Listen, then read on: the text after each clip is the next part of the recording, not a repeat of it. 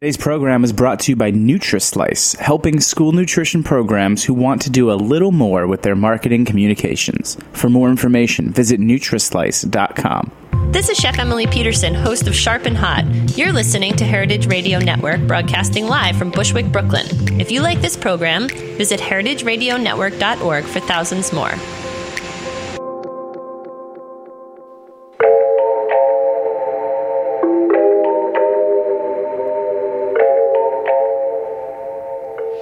Greetings and welcome to Inside School Food on the Heritage Radio Network. I am your host, Laura Stanley. Today is September 28th, just 2 days before Child Nutrition Reauthorization 2015 was scheduled for a vote in both houses of Congress. I don't know about all of you, but I never believed that it would happen on time. Last time around in 2010, reauthorization was delayed by 2 months. This time, while we wait, we keep finding more things to say about this bill, because this is not a static situation. In this new school year, we've seen the quality of the food in our schools continue to improve, and I say that students, parents, and the press are noticing. I say on the whole, the press is getting more positive. New leaders at the School Nutrition Association are introducing more nuanced, more constructive conversation, or that's my opinion anyway. Big processors like Schwann's report success and even increased sales in meeting 100% whole grain rich standards. A brand new study about the negative impact of short meal times has everybody talking. And the Healthy Hunger Free Kids Act's ambitious targets for further limits on sodium continue to be challenged by credible nutrition science, etc. There's a lot going on. So this is really an ideal time for us to be talking to today's guest, Dr. Katie Wilson, who is the new USDA Deputy Undersecretary for Food, Nutrition, and Consumer Services, that's FNS, new since May of this year, following the retirement of Janie Thornton. Katie is a deeply experienced leading national authority in school nutrition. She is a credentialed school nutrition specialist who holds a Bachelor of Science in Dietetics and a Master of Food Science and Nutrition from the University of Wisconsin. She earned her doctorate in food service and lodging management from Iowa State University. Katie has logged in 23 years as a school nutrition director in several Wisconsin districts, and she served as president of the SNA in 2008-9. Most recently, Katie served 5 years as executive director of the National Food Service Management Institute at the University of Mississippi, now, of course, known by its new name, the Institute of Child Nutrition. And given all this, it is not surprising that Katie is the recipient of many peer-nominated SNA and USDA awards throughout her career. So, Katie, with that introduction, good morning. We are so honored to have you with us today on the show. Good morning, Laura. I'm delighted to be here. Yeah. So, listeners will have some idea what the Deputy Undersecretary for FNS does, but I think they may think of you mainly with regard to school nutrition. But you're actually administering 15 nutrition assistance programs. Could you fill us in just a little on what your office does? Sure. The Deputy Undersecretary, first of all, I work very closely with the Undersecretary, Kevin Kincannon, and the whole FNS staff, the whole Food and Nutrition Services staff that are really career people that really keep things going in between, no matter who the administration is. They're the ones that have to keep things going. So I work with them. We do a lot of listening. Like you said, we oversee all of the food and nutrition programs that the federal government subsidizes and funds. And so we do a lot of listening sessions. I go out in the field a lot of my job. I am traveling and out in the field because then I bring back suggestions and challenges and concerns from the field and what people say are working or not working. And then we spend a lot of time developing strategies to sort of assist people in how can we improve the efficiency and the accountability of these programs so that they're sustainable and that we continue to offer the services to the people that we serve in the country. Right. And you made an important point, Katie, that I should have made, and that is you are a political appointee, but your staff is not. So that's an important distinction. You've taken on this post at such a challenging time in school nutrition. You know, what motivated you to say yes? Well, it definitely was a motivation. Of course, those that know me, I have a real passion for school nutrition in particular, but overall, I really have a passion for giving people access to food with dignity. That's kind of my statement that I like to make to people. And that I think too many times we put a really negative spin on the fact that people need food assistance throughout their lives, and whether they're children, adults, or seniors, or disabled, sometime in people's lives, many people need food assistance, and I really passionately feel that in this country that should just be very easy and very dignified for people to get that assistance. And of course, the whole school nutrition piece is really what was the final string and pulls me there because of my passion for that as well. Right. So to ground our conversation today, I thought we might begin by looking at some of the content in the recent 3-page USDA document. I think it's from early this month, and it's called Schools Serving Kids Eating Healthier School Meals Thanks to Healthy Hunger-Free Kids Act. It's kind of a mouthful. Right. Yeah, USDA calls this paper a fact sheet, so I'd like to take a little time to look at some of the facts reported here. It leads off with a pretty solid summary of where Healthy Hunger-Free Kids has brought us. It calls it the first meaningful improvement to the nutrition of foods and beverages served in schools and cafeterias and sold in vending machines in 30 years. Do you want to say a little bit more about that? Sure. I think, being in school nutrition my whole career, I think we have done a lot of work throughout the years, but really this is the most concentrated document and the concentrated legislative change that we've done in about 30 years. And I really think that this legislative change, they really took into account, number one, the science of nutrition. I mean, they really looked at it. The Institute of Medicine is the one that was instructed to go ahead and do this work and come up with these regulations. So it was based on the science of nutrition. And then it was really based on the need to engage in solutions for childhood obesity. I think it summarizes that very nicely, that we're in trouble, and all different factions and all different organizations, including the military, is saying, look, we are really in trouble, and if we don't engage in this activity and engage in this whole process, then the cost is going to really be something that most of us don't want to deal with. Right. It also points out that we're starting to see a slow reversal of child obesity, and I think it's reasonable to assume that what's going on in our schools has something to do with that. It also makes the point, it says, and I'm quoting here, now is not the time to backpedal on a healthier future for our kids. I mean, wouldn't you say that there's consensus around that statement throughout the child nutrition community? I think it's throughout everybody. I mean, I think the Congress and the Senate and the child nutrition community, the medical community, I mean, I think everybody truly believes that children deserve the best in their schools. Right. So most of this paper, and I'm going to post this on the website today so you can read it, it's in the form of these bulleted facts, many of which are not in dispute. For instance, it talks about the very influential surveys conducted by the Pew Charitable Trust that have established that school meals reform is solidly supported by a majority of parents and voters. It says that 95% of districts have successfully implemented the meal pattern. Community eligibility has been hugely successful in bringing free meals to more than 6.8 million students in need. And then there's another one that I think would surprise some people. Very, very few schools have opted to drop out of the reimbursable meal programs. Katie, what is the dropout rate?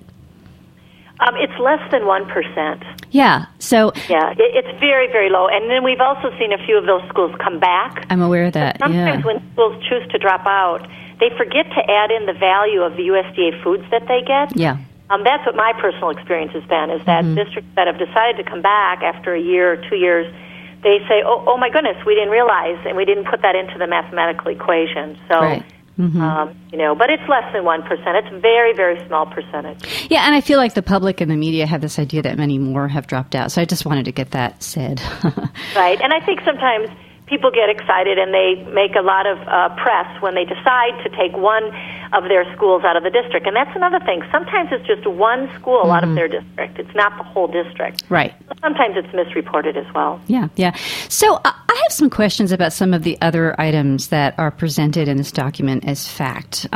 For instance, we're told that students are eating more fruits and vegetables now as a result of mandatory servings policy.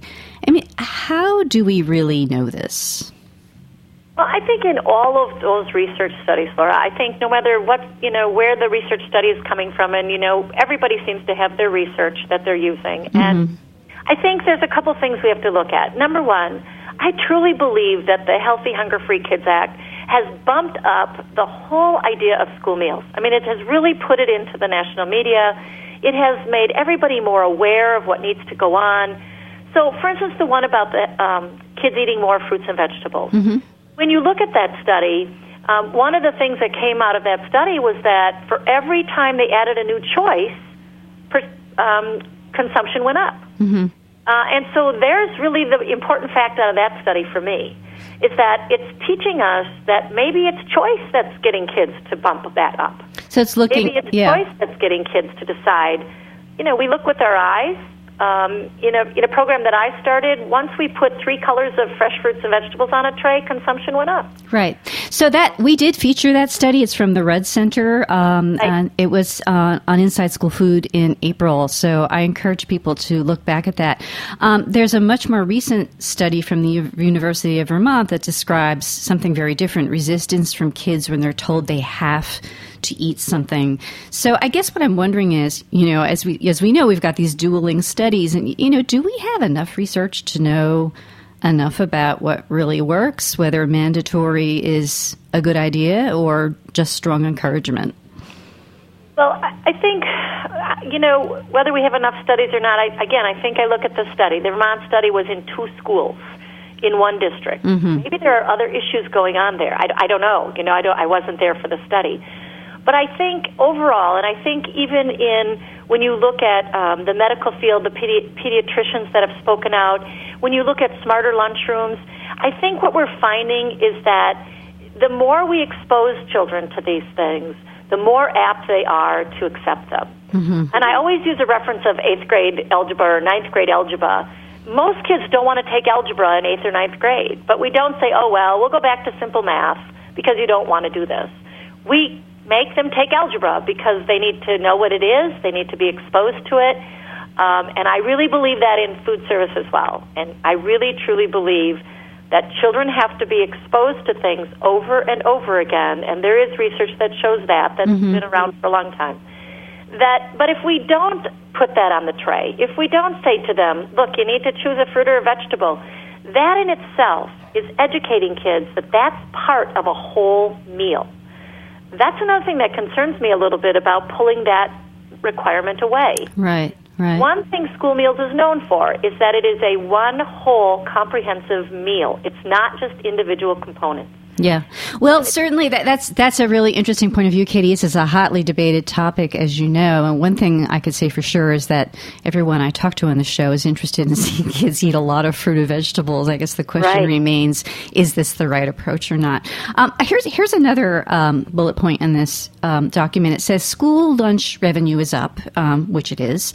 But, SNA reports of declining revenues in many districts points to a diversity of experience with regard to revenue and finances that the fact sheet doesn't address. I wonder if you could comment on that. Well, I think there, too. I think, we have an entire country here, which is huge, and we have tens of thousands of school districts. So we are hearing from state agencies that people are moving in the right direction, that revenue is stabilizing and going up. I hear anecdotally from people that, we're doing okay. And where I hear that they're being the most successful is when they take the a la carte or those snacks, and that's been kind of an issue of contention as well. But they take those snacks and they bundle them to be a reimbursable school meal. And for many people, that's been kind of a new concept. Because if you bundle some of those things into a reimbursable school meal, then, number one, you can serve more items that you want to serve because the nutritional value is over the course of a week. And more students can go ahead and participate in that program. And I did that many years ago in my own school district only because I wanted kids, even that are receiving free meals, to go into the a la carte room. Mm-hmm. And so bundling that, you get the reimbursement back from the federal government. You get your value of USDA foods added to your annual count. And so that's where we're seeing people become very successful in making their revenues come back. Yeah, and we've had examples like that on Inside School Food, and I want to make clear that when you say snacks, you're talking about healthy elements of a reimbursable meal, not potato chips, right? Correct. Okay. Anything that fits in the reimbursable meal, but that sort of takes care of a problem where people say, well, we can't sell a cheeseburger in our a la carte room. Right. Well, yes, you can. If you bundle it and make it part of a reimbursable meal, then you absolutely can, because it becomes part of that nutritional analysis for the week. Right. And then there's another point you make. Participation is up in many parts of the country, and we know that to be true as well, and that's great news. But, what about the settings that we know about also where participation's not up or it's even in decline? I feel like the fact sheet doesn't take that on either. Well, and I think the fact sheet is to let people know the positive things that are going on in the program. And I truly believe that we will move forward when we speak positively and let people know all the good things that are going on. This was significant change, and significant change is difficult, and it takes time. So I truly believe that, the positive messages are what maybe encourage people to move forward. We were at an activity with the Pew Institute where we talked about, how do we get people to move forward, and they had an illustrator there during that discussion. And she illustrated a tunnel, and people were on the one side of the tunnel. Some people had gotten through the tunnel. Some people got stuck in the tunnel. And the question was, how do we light the tunnel? How do we get people through that tunnel? And I think that's where participation is. And I think part of getting through that tunnel is also something called marketing. Many times in my personal experiences is that we're talking too negatively about this and all the negative things and the students that don't want to eat it, instead of saying, look, this isn't a burden that you have to take a fruit and vegetable. It's a bonus. Lucky you. Your school has to have nice fresh fruits and vegetables and a variety of different fruits and vegetables for you to choose from. And so this is now your bonus that we care enough to say this has to be there. Right. So I think participation rate is part of marketing and getting the positive messages out and letting kids know that this is cool. This is the right thing to do, and this is a fun way to get good nutrition is through the school nutrition program. Right, and their parents, obviously, get them on board and get them to think of school lunch as having, buzz. And that's another of our favorite topics here on the show, as you know. But concerns remain. I recently had a conversation with a food service director that said he's still stuck in a place where the more well-to-do kids are bringing lunch boxes to the elementary school, which means they can skip the line and settle down at the table together while the others wait online and ultimately eat apart from the lunchbox kids. And he was concerned about what he was, basically a socioeconomic segregation in the cafeteria. And he, as you said, he's trying to amend that with better marketing to the paying families. Here's another one. Students like the taste of school meals. The study cited that in the study that you used to make that claim involved 10 California districts, and it says, quote, with a record of achievement promoting healthy school meals. And I'm wondering, what can we learn from a study that looks exclusively at districts that are already ahead? Well, and I looked back at that study as well from Berkeley, and I really think what that study is saying is these are the things that they sort of best practices. These are the things that they've done to move past some of the challenges. And because I think in school nutrition, depending upon the size of your district, many people sort of face the same kinds of challenges. So these districts, and looking at 10 different districts, I thought made the study much stronger, because it's saying, look, these best practices are going on in a variety of districts, and they're doing them kind of in a variety of ways. But that has moved the dial forward, and so I think we can learn a lot from looking at best practices. I also liked that study in the sense that it said there's still areas of improvement. Kitchen equipment and kitchen facilities, definitely an issue. that we really have to take a look at and help people in that area. And, of course, the hot item is time for lunch. Yes. You serve a nice, wholesome meal with all the components. It takes time to sit down and eat that lunch. I'm really glad you brought that up. That's like my favorite topic, Katie. And I know that time for lunch is not an area that your office has authority over, but I'm glad you're, pitching for it. And when we spoke earlier, you said you hope this was something that maybe SNA could speak up about as well. Right. I really think that is a place where the School Nutrition Association could have a strong voice. With the members being all over the country and people in the field. The people that are in the field see what happens. Right. When a child has only 20 minutes to get out of their classroom, wash their hands, use the restroom, go through a line, get food, sit down, and hopefully get out to recess within a 20-minute period, that's pretty tough for people to do. And so, I would hope. And then again, there's the schools and all that they have to get involved in and all that they have to accomplish in the day. So I think we need just to have some really good, robust discussion.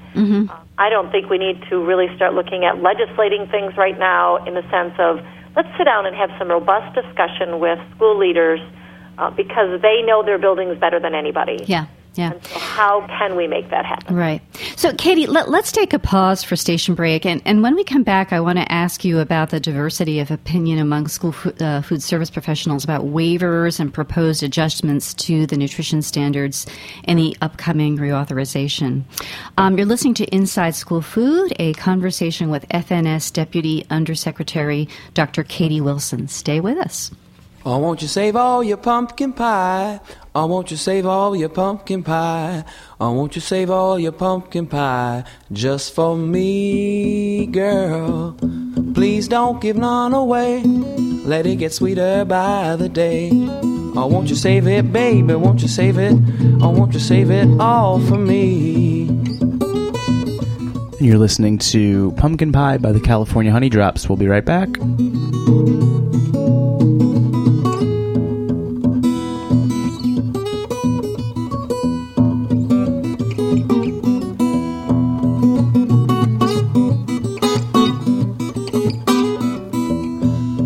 Save all your cherry jam. Today's program was brought to you by Nutrislice. Nutrislice wants to see you succeed. They help school nutrition programs who want to do a little more with their marketing communications. Nutrislice is all about helping people increase their nutrition IQ. Their products are designed to engage, educate, and inspire greater levels of personal wellness. Whether you're interested in communicating the virtues of your nutrition program, upping your game in the fight against childhood obesity, saving money, or becoming more innovative, Nutrislice has the tools for you. They can help you reduce food waste by getting kids excited about eating healthy foods. Is your program serving healthy foods but not getting the credit it deserves? Nutrislice can help you communicate all the great things you're doing to parents, students, school administrators, and the community. They can also help you gain critical customer insights to your business. They've worked with the most innovative school nutrition programs in the country, big and small, and their experience speaks for itself. Get in touch today to see what Nutrislice can do for you. That's Nutrislice.com. Welcome back. We are so pleased to have with us today Dr. Katie Wilson, Deputy Undersecretary of the USDA Food and Nutrition Service, to help us dig in on some big topics in the upcoming child nutrition reauthorization, whenever that occurs. As everyone listening probably knows, the vote scheduled for September 30th has been postponed. For how long, I can't say, but I will certainly get the word out on Inside School Food social media the minute we hear any news. Katie, in May 2014, you were one of 19 past SNA presidents to sign a petition to the Senate and House members of committees on agriculture appropriations. The petition called for staying the course on Healthy Hunger-Free Kids Act. How did this effort come together? Well, I think that the past presidents of the School Nutrition Association, we're still very passionate. Many are still very active in the field of child nutrition in various capacities. And so we always felt that the role of the School Nutrition Association was about good nutrition and access for good nutrition to children. And our mantra was always the fact that children couldn't vote. And so it was up to us to stay the course. And when the School Nutrition Association had a different message, then there were a number of us, obviously 19 of us, that got together and said, we felt so strongly about this that we felt we needed to let Congress know that there are those of us that were still in the field and still actively involved in the field, that we felt that this takes time, and we can't go back now because we just got started. And we really, over the years, we really felt we were the ones that helped push this initiative forward. I chaired the National Standards Nutrition Standards Task Force for SNA that basically gave USDA the suggestions of pretty much what we have right now. So we felt so strongly that that was the role of the School Nutrition Association, and that when their messaging changed, we thought Congress really needed to know. And it took a lot of thought. We spent a lot of time talking to each other. We spent a lot of time writing the letter.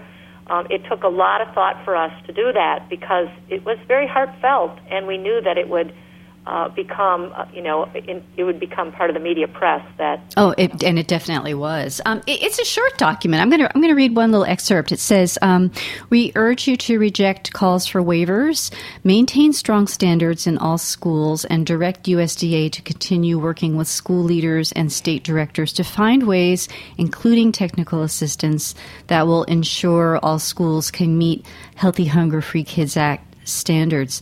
I mean, between the time that you did this petition, May 2014, as I said, we have seen waivers, most notably on the whole grain rich standards and on healthy food fundraising. I'd like to talk about the whole grain rich waivers. As I mentioned at the top of the show, industry is now reporting success with the 100% whole grain rich standards, but some issues remain. For instance, with pasta. Do you want to talk about that? Sure. I think, first of all, at the national conferences last summer, a number of us went on different missions to see what was out there, and we really think that corporations have changed their formulations. I really saw some really wonderful products. I know one company in particular talked to me at length and said they even hired a sensory perception person just to work through these kinds of issues.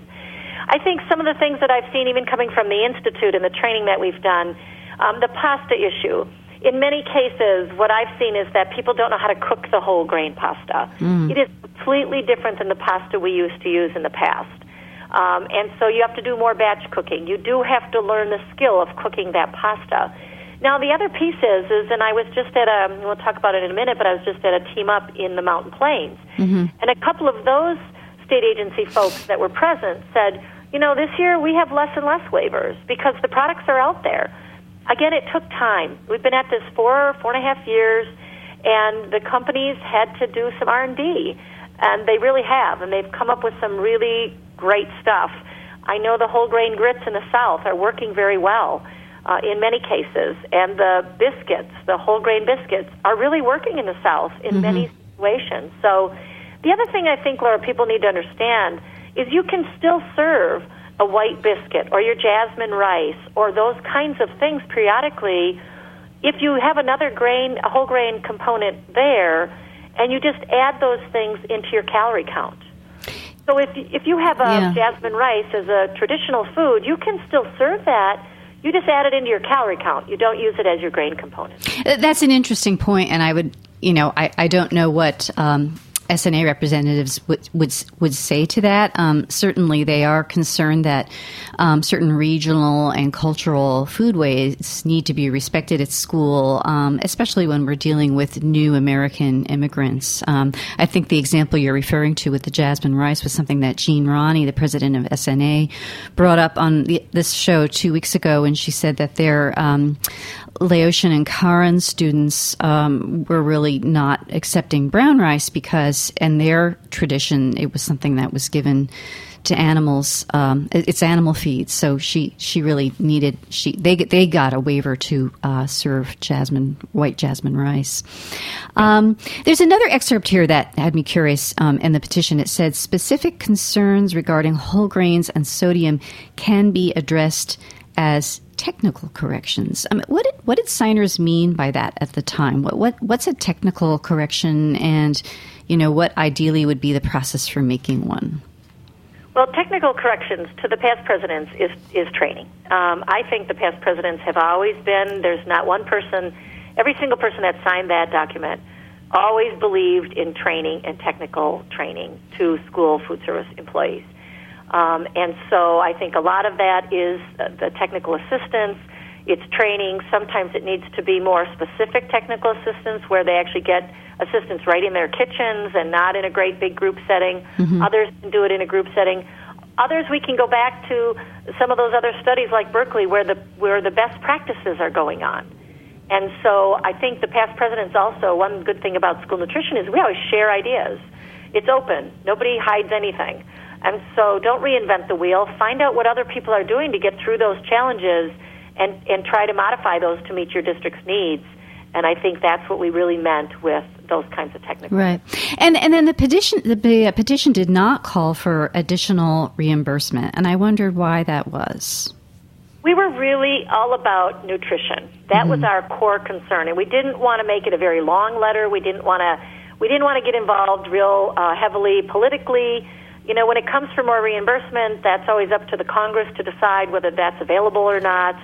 And so we were really concentrating on the issue of good nutrition in schools and that it's really high time. And we were delighted that the administration had decided to make that a priority and bring that awareness level up. Mm-hmm, mm-hmm. So, Katie, we're running out of time. So, for my final question, as you know, we had Jean Ronnie, the newly elected president of SNA, and Vice President Lynn Harvey on Inside School Food 2 weeks ago. It was a great conversation, and they were very clear about their commitment to a quote robust, healthy, hunger-free Kids Act. And they and other spokespersons for SNA insist that there's a great deal more agreement within the school nutrition community than the media and politicians would have us believe. I mean, would you agree with that?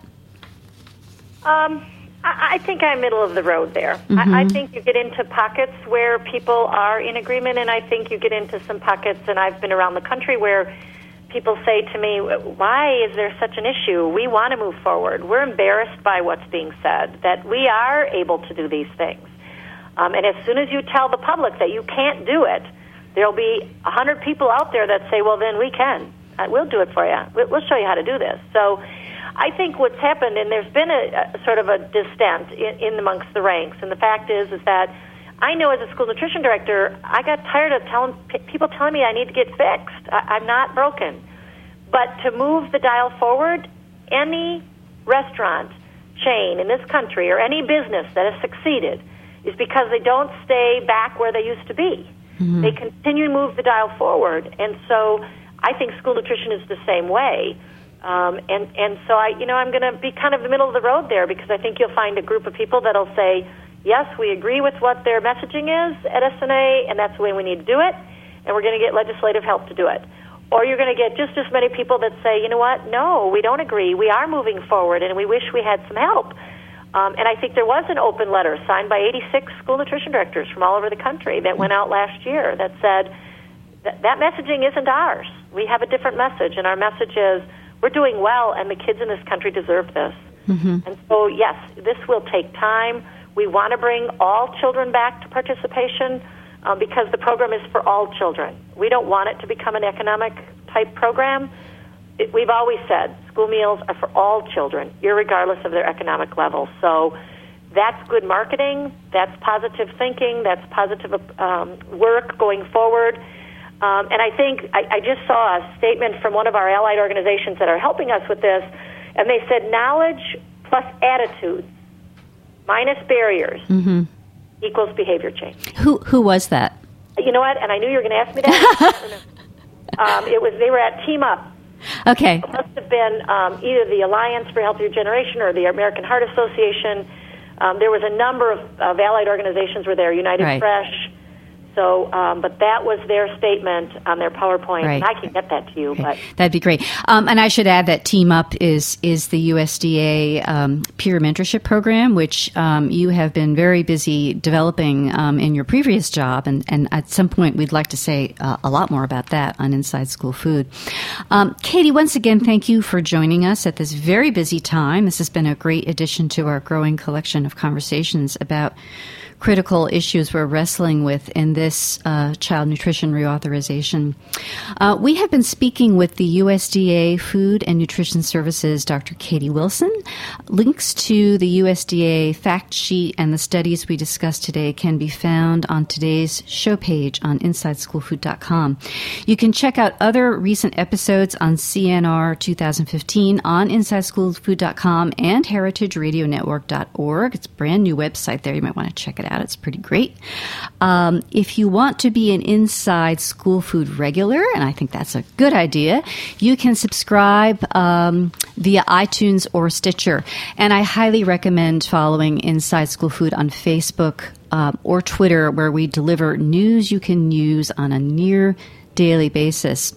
I'm Laura Stanley. Next week we kick off Farm to School Month with our first discussion about a food hub, this one in northeast Iowa. It's doing great innovative work in supplying the region's schools. Today's break music was provided by the California Honey Drops. The theme song to my show is by Taxstar, and our fabulous new sponsor is Nutri-Slice. Next up, a short clip of another heritage show I really like, The Farm Report with Erin Fairbanks. So prior to the founding of your farm, which is in Australia's Kimberley region, chia was mostly found in South America. Where, did it geographically locate in specific types of climate, or does it do well in a variety of climates? Ever wonder where chia seeds are grown? John Foss explains on episode 236 of The Farm Report. It's a photosensitive crop. It needs to be grown around 15 degrees north or south of the equator because the day length post-flowering of the seed is what affects the omega-3 content in the oil. So it can only be grown in quite a tight latitude globally, and that latitude is where our farms are in northern Australia, where I started the chia industry and then brought in a number of other farmers that were at the time growing sugar and sugarcane and looking to change from a commodity crop and be part of a crop that was going to make a positive difference to health and wellness. So they were very eager to follow with me and join and grow chia. And now, around the world, there's still some chia grown in Mexico and parts of Central and South America, and then Australia, where we have our chia farms. To learn much, much more about how chia seeds grow, tune into the rest of the episode and find all episodes of The Farm Report on Heritage Radio Network and iTunes. Thanks for listening to this program on heritageradionetwork.org. You can find all of our archived programs on our website or as podcasts in the iTunes Store by searching Heritage Radio Network. You can like us on Facebook and follow us on Twitter at @heritage_radio. You can email us with questions anytime at info@heritageradionetwork.org. Heritage Radio Network is a 501c3 nonprofit. To donate and become a member, visit our website today. Thanks for listening.